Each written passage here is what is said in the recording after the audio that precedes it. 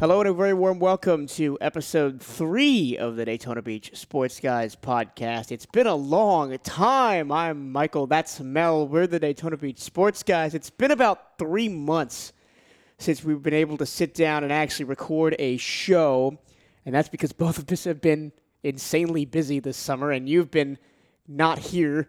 So give us a little bit of a rundown of what you've been doing and why we haven't been able to record.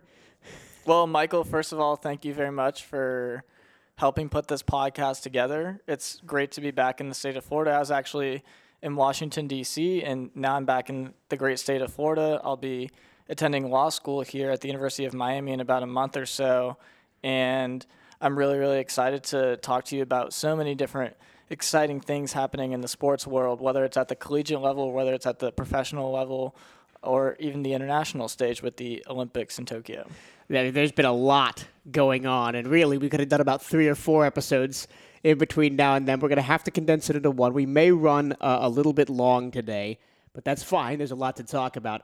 Let's get started with something that happened a couple of months ago that I wanted to sit down and talk about immediately, but you had already left, and that's the whole Super League issue with European soccer, something that is very close to both of our hearts. Me, the Premier League, you, more Serie A and La Liga. So a bunch of teams, the top revenue-generating teams in Europe, wanted to break away, form a Super League, which kind of followed an American model where you can't get relegated and there's guaranteed money for everybody and everything. And the pushback against it from the European fans and fans around the world kind of derailed it. And I don't think the owners of the teams and the people involved in the decision-making were expecting that big of a pushback because it fell apart relatively quickly in around 3 or 4 days. I think it speaks to the power of the fans in relation to the entire ecosystem of the sport. And I think, although I'm a Juventus fan and although I understand why a team like Juventus may be interested in participating in a league of this nature, I think it was a good thing to see, at least for now, to see the league not really take shape and form as we know it. Well, in response to that, UEFA released a new Champions League format, which is set to start not this season, but next season, which follows a Swiss model where everybody's in one big group and you play 10 games against randomly selected opponents and then you top cut to the playoffs. That almost seems to me like a mini Super League, especially with the guaranteed places for teams in the top 5 leagues that failed to qualify through conventional means.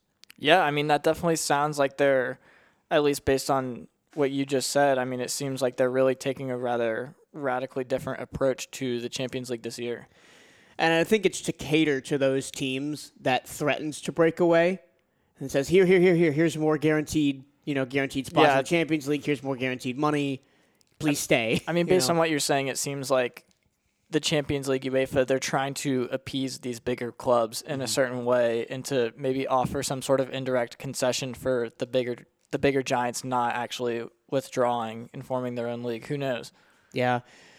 Well, it's all to play for, and I think we'll see how the new format shakes out in a couple of years. I personally like Swiss format, but not for games like soccer. Swiss format is great for card games. It's great for things like poker or in tournaments where you have hundreds and hundreds of people and you can't feasibly play everybody else. Mm-hmm.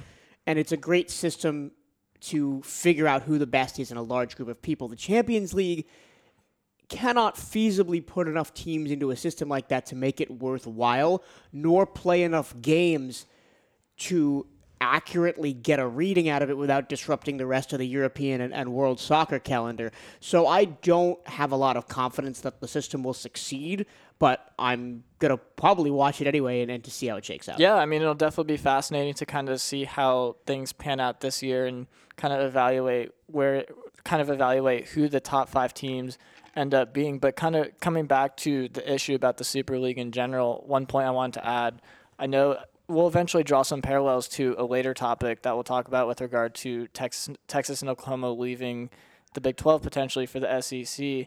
But one aspect of the Super League that I wasn't in favor of is basically with the creation of the Super League, it wouldn't provide smaller clubs such as Ajax Amsterdam or other clubs of that nature, clubs maybe in the Belgian league. They may not get as much exposure through TV money. Mm-hmm. And it's, as I told you before we started the show, the whole theme of this podcast is rich get richer. And we'll see that with a couple of topics later concerning college football. All right, let's move on to other things that happen around the world of soccer. Argentina wins the Copa America. Messi finally gets his senior international championship. Let's quickly touch on what this means for Messi's career. He never got the World Cup. He didn't win the Centenario a couple of years ago, but he finally gets it. I think, especially across the entire globe, whether it's in South America, North America, Europe, Asia, I think the entire globe was very happy for Messi when he finally secured that international trophy. I certainly was. Yeah, it kind of cements his legacy as, if not the best player of all time, certainly in the top 5. I think Pele and Maradona and Ronaldo Gaucho, not Cristiano Ronaldo, but Ronaldo Gaucho also are kind of in that vein. But I think Messi's now right up there with them. Oh, yeah. I mean, without a doubt, even before clinching that international trophy, I've always felt as though Messi should always be in the discussion, at least in the top 5, top 3 even. And it's, I mean, just to touch on this, just to touch on this very briefly, I think we're both so lucky to have witnessed both Ronaldo and Messi play. In our generation, I do feel as though they kind of pushed each other to the levels of greatness that we see today. Mm-hmm. And I don't think we're going to see two players completely dominate the sport of soccer like that again in our lifetimes, and it's been great to watch over the past 10, 15 years. All right, moving on to basketball, NBA Finals, the Phoenix Suns, the Milwaukee Bucks. A lot of people said they weren't going to tune in for these finals, but it was one of the most watched finals of the last decade. Milwaukee and Giannis Antetokounmpo finally gets his ring. He won 3 MVPs and now finally an NBA championship. And in the same vein as kind of Messi, although Antetokounmpo's career is not as far along as Messi's is, but if he goes on to win a couple of more titles, will we be talking about Antetokounmpo in the same vein as we talk about, Michael Jordan, LeBron James, Larry Bird, and those kind of people? Well, I think from my understanding, I think what you're seeing is LeBron James essentially passing the torch to, how do you say his last name? Antetokounmpo. Yes. And I think you're seeing the passing of the torch here. And I think it's been Giannis's league already for at least the past year or so. But I think you're really starting to see the changing of the guard here in the NBA. And on the other side, heartbreak for Chris Paul. He finally gets to the NBA Finals again, and he can't win it. So he's now 39. He's got one more year on his contract with the Phoenix Suns, a team that, to be perfectly honest, was lucky to make it to the finals. They beat a banged-up Lakers team. They beat a banged-up LA Clippers team on the way there. So I don't think there's much chance for Phoenix to get back to the championship series. So is this the end for Chris Paul? It's definitely do or die at this point. I mean, as you mentioned, his contract is almost up. I mean, I can't really speak too much on the NBA. I didn't really watch the NBA playoffs too much, but I mean, I think we all were kind of cheering a little bit for Chris Paul to try and clinch that as well. But I mean, all the credit to the Milwaukee Bucks on this one as well. Yeah, and I'm a Phoenix Suns fan, kind of as a secondary. That's my secondary team in the NBA, so I was happy to see them get there, but sad to see them lose. All right, on to bigger and better topics. It's time to talk European Championship. Italy, on penalties, wins their first senior international tournament since 2006. We both watched this game. We both watched most of the tournament. It was the biggest event of the summer in our eyes, and it did not disappoint. It was a fun couple of weeks. It certainly did not disappoint. I thought it was a great tournament from start to finish, and it was actually really interesting to see so many games go to penalty kicks, especially that final matchup between England and Italy. I think something we got to talk about before we move on to the results themselves is the load management of a lot of international soccer players, especially those who play with the national teams, who have now played basically a year and a half, almost a year and 3/4 straight without a significant break because of what happened with COVID last year and how condensed the schedule was at the start of this last season. So, and now we're moving into preseason for the next European League. I mean, Everton was in Orlando. They played a game yesterday in preseason with a bunch of people that were in the European Championships in that squad. So how do coaches and especially players manage all of these minutes, especially if you're a team maybe in the lower reaches of the Premier League who doesn't have the squad depth of, say, a Manchester United or a Chelsea? It's a very slippery slope, especially I feel as though this is definitely an atypical year, though, just because, for example, we're playing the Tokyo 2020 Olympics here in 2021. One player that I think we should focus on just for a moment here is Pedri, the attacking midfielder from Barcelona. He's made some appearances here in the Olympics. He played in the European Championships, and he played a lot of games, I believe, with Barcelona as well. And so I think he's the typical player that we should focus on with regard to load management. I think he's an example of a player who's played lots of minutes, and he's somehow been able to, it seems like, avoid injury. But it definitely speaks to the larger issue and increased risk of injury with a lot of these minutes being played, especially by the younger players. Yeah, so I have a stat here for Pedri. At the start of the Olympics, he had played 63 games in 289 days. That's a game on average every 4 days. I mean, it's an absurd stat, and I definitely don't think the players should be playing that much, but I mean, sometimes duty calls. And we're going to see it more now with the expanded Champions League. There's going to be 10 games in the group stage instead of 6. So there's just, where are you going to find those games? It's going to be tricky to see how it all pans out. I mean, we'll see how it develops over the next year or so and see how specific players deal with various injuries that may or may not result. Mm-hmm. And I think that increasing the calendar will ultimately shorten the careers of promising players like a Pedri who had too many miles on their body too early. So let's go back to the European Championship and let's talk about England. For the second time in a major tournament, they really showed up. World Cup 2018 got to the semifinals. Here got to the finals. We got a World Cup coming up next year. Can they win it all? I think England's certainly in the discussion moving forward for the bigger national or international tournaments such as the World Cup. Although England didn't win the European Championship this time around, I really do think they showed a lot of promise. And, I mean, especially with regard to their lineup, you see a lot of players really starting to enter the prime of their careers, such as Harry Kane. I know Harry Kane isn't the most popular player on the English national team, but I do think that they have a lot of young talent that I think will help them down the stretch.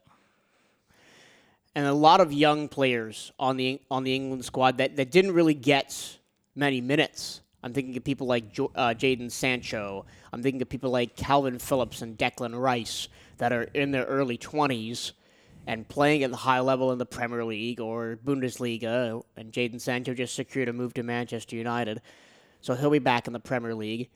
I think that the future is bright for this England squad, even though there are a couple of people, John Stones, Kyle Walker, maybe even a Harry Kane, that will age out of the team before next summer.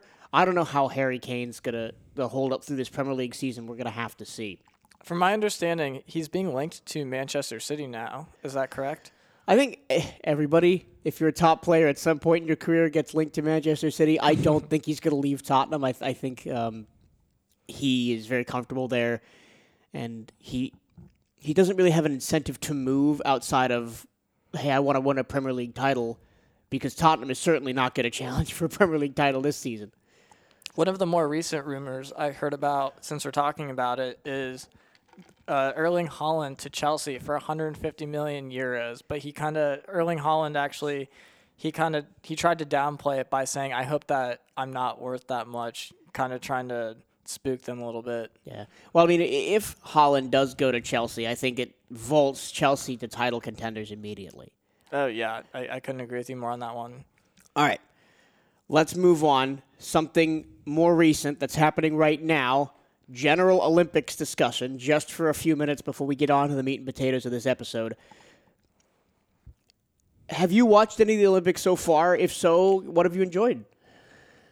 I haven't watched too much of it just because there's been a lot going on, but I have watched bits and pieces. Last night I was watching the rerun of table tennis. That was really interesting. I saw a lot of the highlights of the swimming. I know there was a 17-year-old American, I believe. I don't remember her name off the top of my head, but she won a gold medal, which was a really cool thing to see.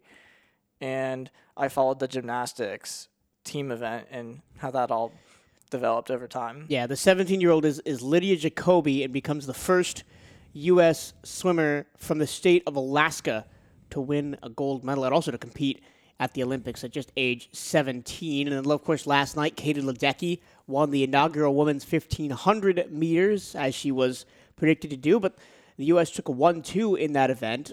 I've been following as much of the Olympics as I possibly can because it is my favorite sporting event ever.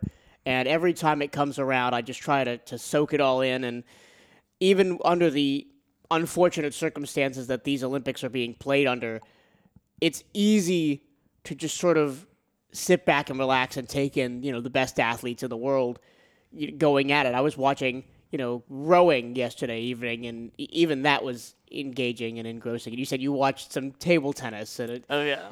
I can't wait for athletics to start next week and track and field. It's going to be, I've always really enjoyed watching the swimming. I've really enjoyed especially watching the track and field, the 100-meter race. I feel like that's one of the most exciting things I feel like we can see in sports today. First 100 meters since 2004 without Usain Bolt in it. So we will see who is primed to take the 100-meter crown.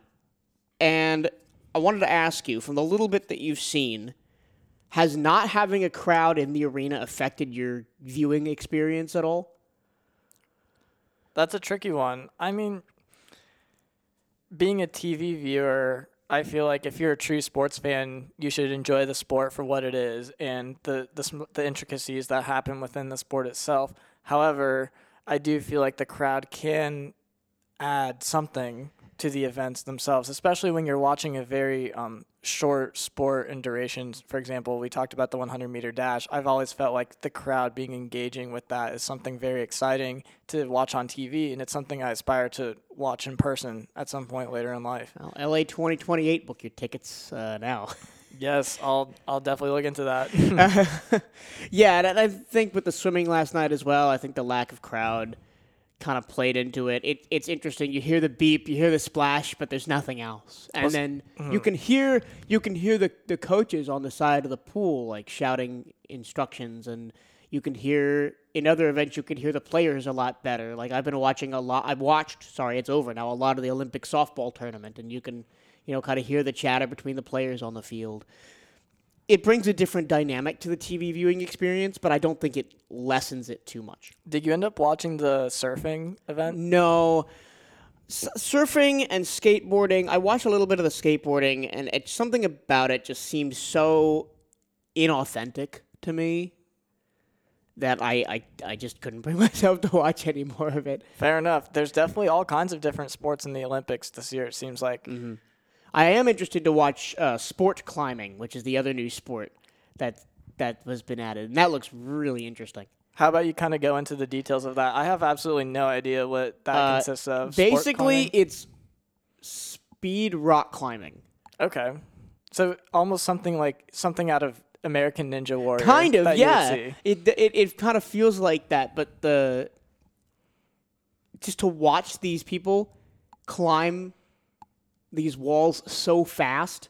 Oh yeah, a test of true athleticism there. That's for sure. Yeah, I'm going to be really excited to watch that. All right, now to the meat and potatoes of today's episode. We're going to be talking a lot of college sports. We're going to start in chronological order because name, image, and likeness happened. NIL, and my dyslexic eyes keep reading that as NLI, National Letter of Intent, which is something completely different.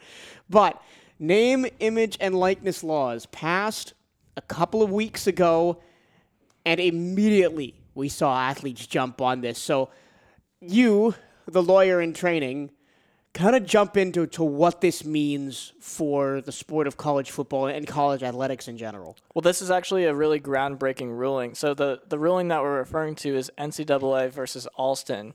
And so basically, with that ruling, it was actually a unanimous ruling 9-0. The Supreme Court affirmed the lower court's injunction of NCAA rules that restrict education-related benefits to Division I basketball and bowl subdivision football student athletes. So essentially what that means is athletes are now allowed to make money off of their name, image, and likeness through the capacity of endorsement deals or deals of the like. And what you're seeing now is it's really changing the landscape. For example, University of Alabama's quarterback is making upwards of almost 7 figures as a sophomore, and I don't even know if he's seen the field yet, but I think that speaks to what's going on a macro level, especially for the bigger teams such as the Alabamas, the University of Florida's, the University of Texas's, and I think we'll see kind of what happens with it. I think it's a very exciting time to be studying sports law in such a dynamic and fast-paced, evolving era of sports. It seemed that after the law was passed a couple of weeks ago, there was a mad scramble by athletes, by businesses, by Barstool Sports signed a bunch of people. It just, everything happens so fast, and I think that it's important not only that these athletes get compensated, which I think is a win, but I think athletes should be educated on how to use this money, on how to, be their own businessman, which essentially they now all are. And I know some schools are doing that. I heard an interview with the athletic director at Western Kentucky University saying, now there's a class required for all athletes about money management and how NIL laws work, and that's great.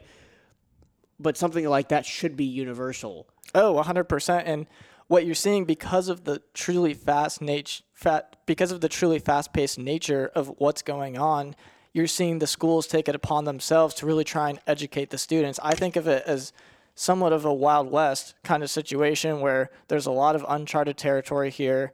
There's a lot of ongoing developments, and it's really up to the athletes along with, in my opinion, I think the schools should really continue to try and take it upon themselves to help these athletes and provide them with the right education to make informed choices and decisions about the kinds of deals they sign. For example, one thing I wanted to talk about just very briefly.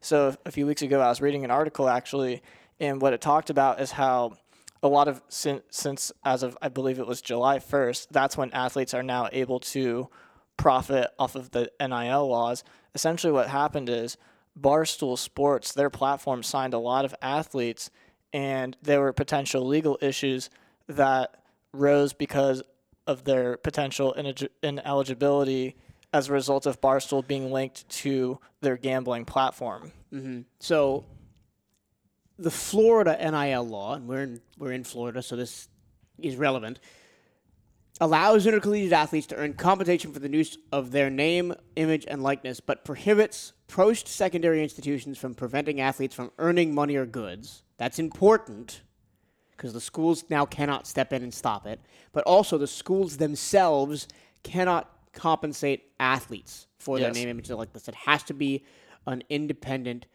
business, but there are things that are illegal. You can't advertise, gambling, drugs and alcohol, a couple of other things like that are in the NCAA laws.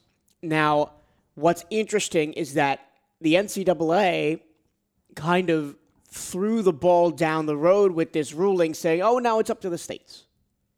It's up to your state's individual name, image, and likeness rule. And if your state doesn't have one, it's up to your school. We're not going to make a decision. It's a very unregulated industry right now, quite frankly, and I'm not exactly sure what the solution is with regard to approaching a problem of this nature. However, maybe some federal action may be needed to help standardize and regulate and properly inform conferences, schools, athletes at the grassroots level about how to kind of professionally and within their legal means exercise these NIL rights that they have now. I agree, and I think some national legislation is needed. But back to the NCAA, they were against this for so long, kind of holding up the moral ambiguity of amateurism in college sports, when we all know that it's been dead for a long time. Well, from my perspective, it's very fascinating because with this, I pulled it up. I included it in the link in our notes. I actually included the Supreme Court of the United States ruling, and if you just really briefly take a look, it talks about how the profitable enterprise relies on amateur student athletes who compete under horizontal restraints that restrict how the schools may compensate them for their play. And then it continues by saying, the beginning sentence, it says, colleges and universities across the country have leveraged sports to bring in revenue, attract attention, boost enrollment, and raise money for alumni. I think that first sentence is really important because it really kind of contextualizes. I think it'll explain further in the opinion why they believe what they do, but I think that the court ruled with the athletes because of all that money that the colleges and universities, and especially the likes of the NCAA, they've been able to profit off of these athletes for so long now. Mm-hmm. A lot of money has essentially been left on the table, and I didn't mean to cut you off there. Yeah, well, my point was the NCAA could have gone out in front of this. They could have planned, hey, this is the national rules for name, image, and likeness. These are our rules. You have to follow them. They could have been as restrictive as possible to keep the NCAA's hands clean, metaphorically. But they allowed it to get to the Supreme Court. The Supreme Court ruled against them, and then they hastily had to slap together some temporary rulings because it was going to happen anyway. I mean, when all this developed, I really thought that the player side of the lawsuit would eventually come out on top. I think it was not the best judgment for the NCAA to not really foresee or at least have some sort of tentative plans in place to try and help regulate the framework of college athletics if necessary. And that's the scenario that ended up playing out. I thought that maybe there would be a majority opinion, and I don't know. We'll see. Yeah.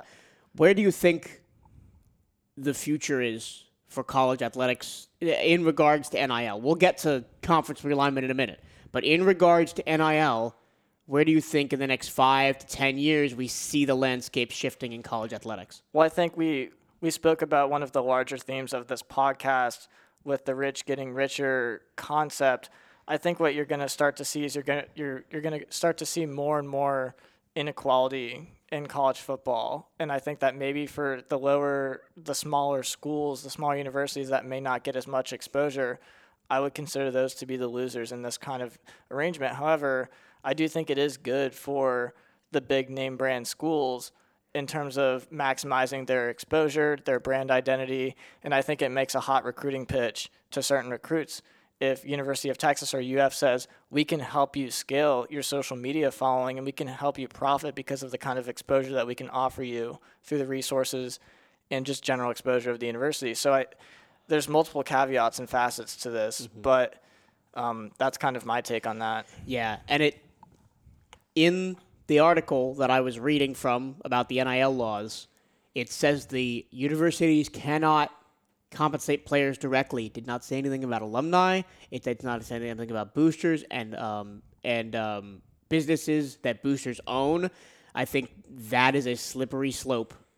Yeah, and we'll see how it develops. And that's another thing that I think the NCAA missed out on by not being out in front of this to prevent those kind of things. Yeah, and I mean, it'll be really interesting to see how things develop over the next 4 or 5 years. And I mean, someone like myself, I'm going to be following this issue very closely to see how things turn out and to see how this rather unregulated NCAA world that we're living in pans out. All right, now to the big topic. On last Wednesday, that was July 22nd, a source from Brent Zwennerman of the Houston Chronicle reported that Texas at Austin and the University of Oklahoma could reach out and join the SEC, and it's happened, basically. All that's left to do is vote. A quick timeline of events. This happened during SEC Media Days. The leak was reported during the Texas A&M press conference, and I don't think that is a coincidence at all. So Texas A&M, in opposition, they moved to the SEC to get away from Texas in the first place, basically. The SEC presidents met at the back end of last week. The Big 12 presidents met without Texas and Oklahoma last week. Over the weekend, there wasn't much movement, but then on Monday, confirmation that Texas and Oklahoma are leaving the Big 12. They have released a statement saying that, let me find it. Yes, they released a statement that said they will not be renewing the grants of media rights following their expiration in 2025, and they provide notice to the Big 12 at this point. They have not formally reached out to join the SEC, nor has the SEC voted to accept them in, but I think those are formalities at this point, and it will be done within the next week to couple of weeks. This is a huge topic. It's up there with the whole Super League argument that we talked about earlier. This would give the SEC 16 teams, and it would give the SEC something about 6 of the top 12 brands by wealth in college football. Oh boy, there's a lot to talk about here. There's certainly a lot to break down. You did a great job of highlighting the aspect that University of Texas and Oklahoma University, what they decided to do is they decided not to renew their media rights agreement, and they're essentially slated to begin with the SEC conference, assuming the voting goes through. I can talk about that in just a second in 2025. The most recent development, Texas and OU released a statement saying that they plan to honor their existing media rights agreement with the Big 12 until it expires in the next couple of years. I don't believe that, though. I really don't. I think the pressure of their fan bases to get to the SEC, the pressure of the money that comes from being in the SEC will be too much. I think eventually they will be forced to buy out of that contract for a couple of $100 million. That's also the other option. They could choose to opt out of their media rights agreement and pay whatever that sum would be. I don't have $20 million per other school in the Big 12. That would be 8 more schools. So it's okay. Yeah. That makes sense. Yeah. So it's $20 million to each school that's left in the Big 12 per Texas and Oklahoma. I'm not good at math, so I can't do that in my head. And so with the next development that is set to take place is the actual voting process, and essentially what that consists of. So the presidents of each university within the SEC conference, whether it's Vanderbilt, University of Florida, Georgia, South Carolina, et cetera, they will all vote on whether to eventually admit Texas and Oklahoma. And I think we're in consensus here. It seems like the deal is going to go through. Even Texas A&M is eventually, they've come around to the idea of Texas and Oklahoma joining by saying that we're ready. The athletic director of Texas A&M explained in a statement that whether Texas joins or not, we're going to be ready for them in the SEC. And this is something new that just appeared yesterday evening. I didn't even notice it until this morning when I looked at it.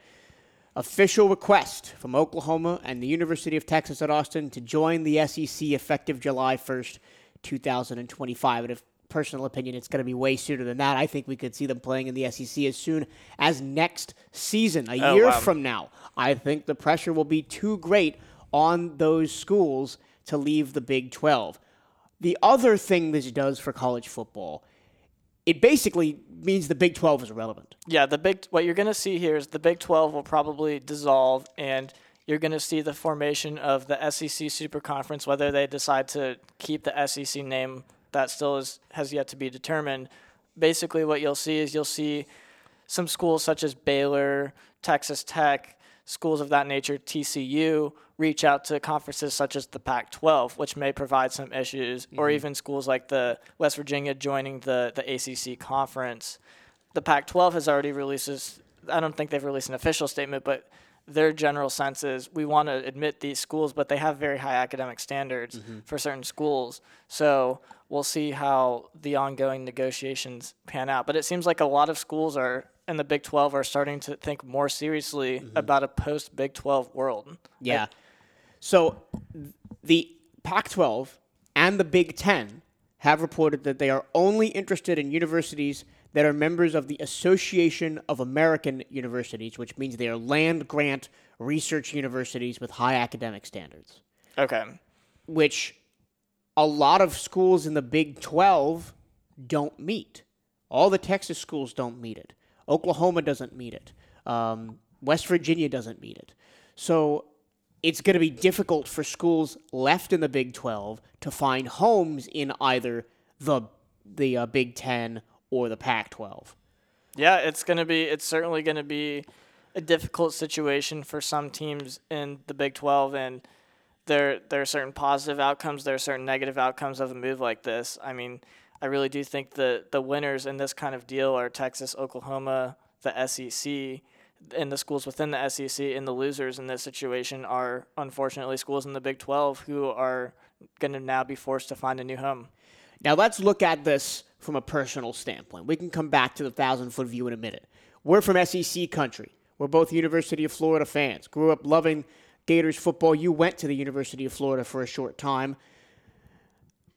As Florida fans, how do we feel about this? I say, bring it on.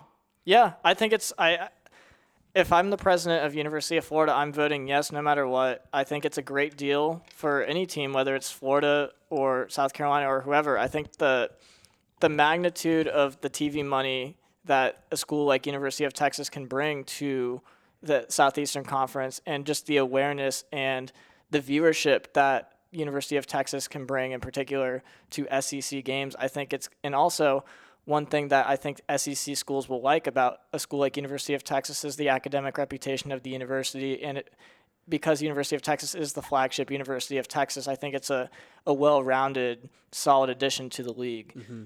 And that's one of the main reasons that Texas A&M was originally against it. They wanted to be the only SEC school in Texas. They wanted to own recruiting in that state.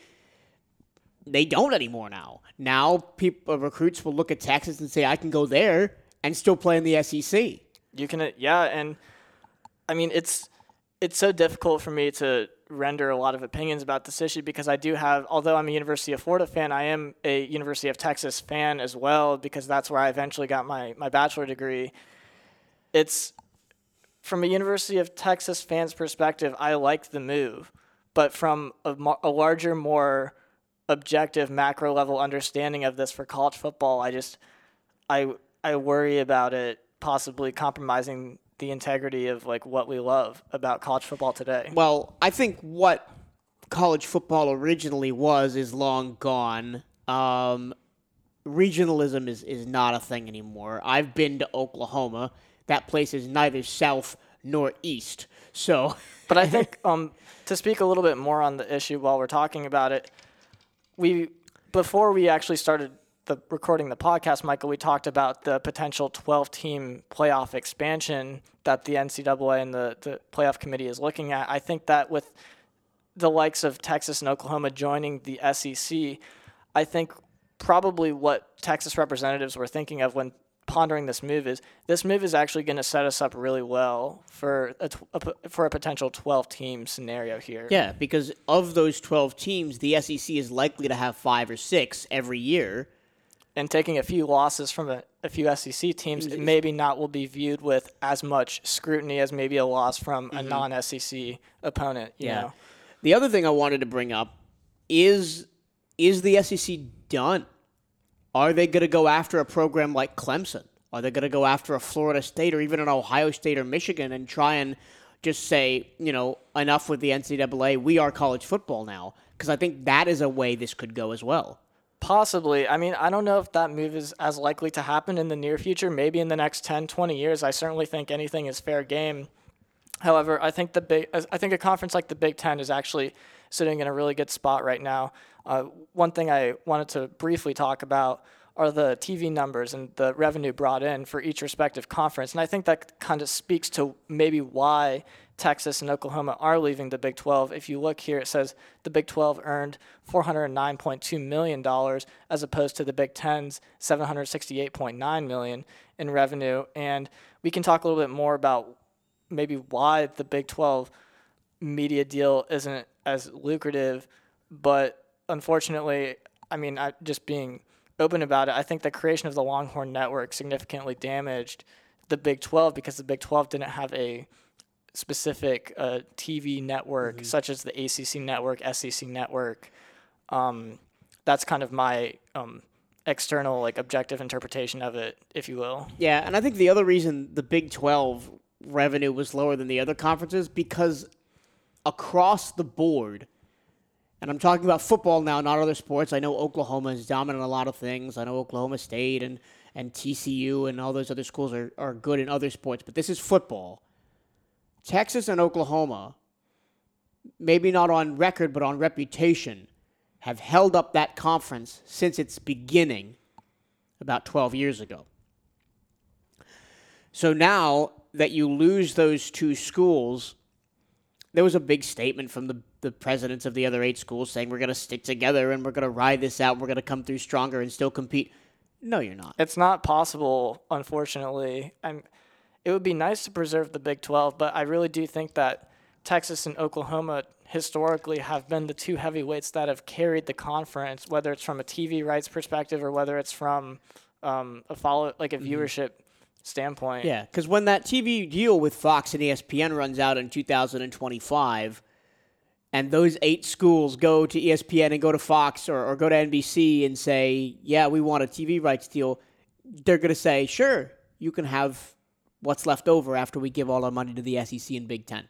Exactly. And as we mentioned before, I really do think what's going to happen is it's going to cause a domino effect throughout college football, and it's going to create some waves. And it'll be interesting and a little bit nerve-wracking to see what ends up happening from a conference perspective. I think what's probably going to end up happening is the Big 12 will dissolve, and the teams in it will try and scramble to get in other conferences, well, either the ACC, the Big 10, or the Pac-12. Maybe what we'll see is eventually, this is long-term speculation, who knows what will happen. Maybe we'll see the 3 super conferences where the ACC and the SEC will merge, and then maybe the Midwest will have some sort of Big 10 and then a Pac-12 kind of thing. Who knows? Maybe. There have been unconfirmed reports that the Big 10 has reached out to some of the Pac-12 schools. And I don't think there's much truth to that. It's the same thing as the SEC with Clemson and Florida State. I don't think there's much truth to that, or maybe I'm wrong.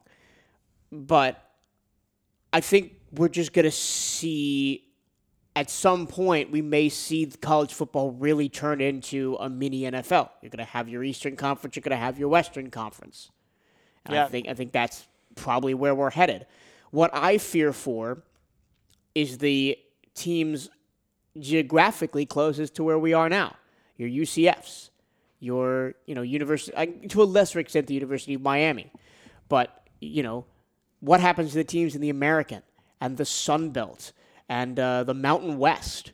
Yeah, the little guy is unfortunately, I think, one of the losers in this kind of scenario. And I'm not sure what the solution is to an ongoing situation like this, but as a true sports fan of college sports and college football in particular, I hope that there will be mechanisms in place to help schools like that continue to try and get more school brand exposure to play games against schools like University of Florida, because a lot of money is exchanged when a school like University of Florida will play a smaller school like Troy.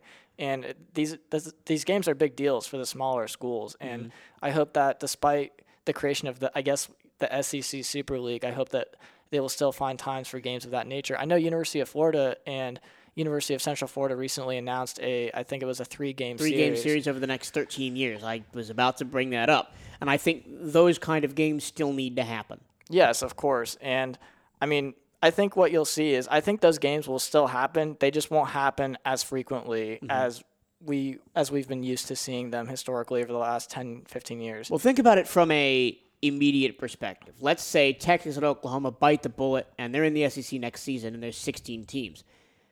If you play 8 conference games a season, you could go half a decade or more without seeing a team from the other conference, East and West.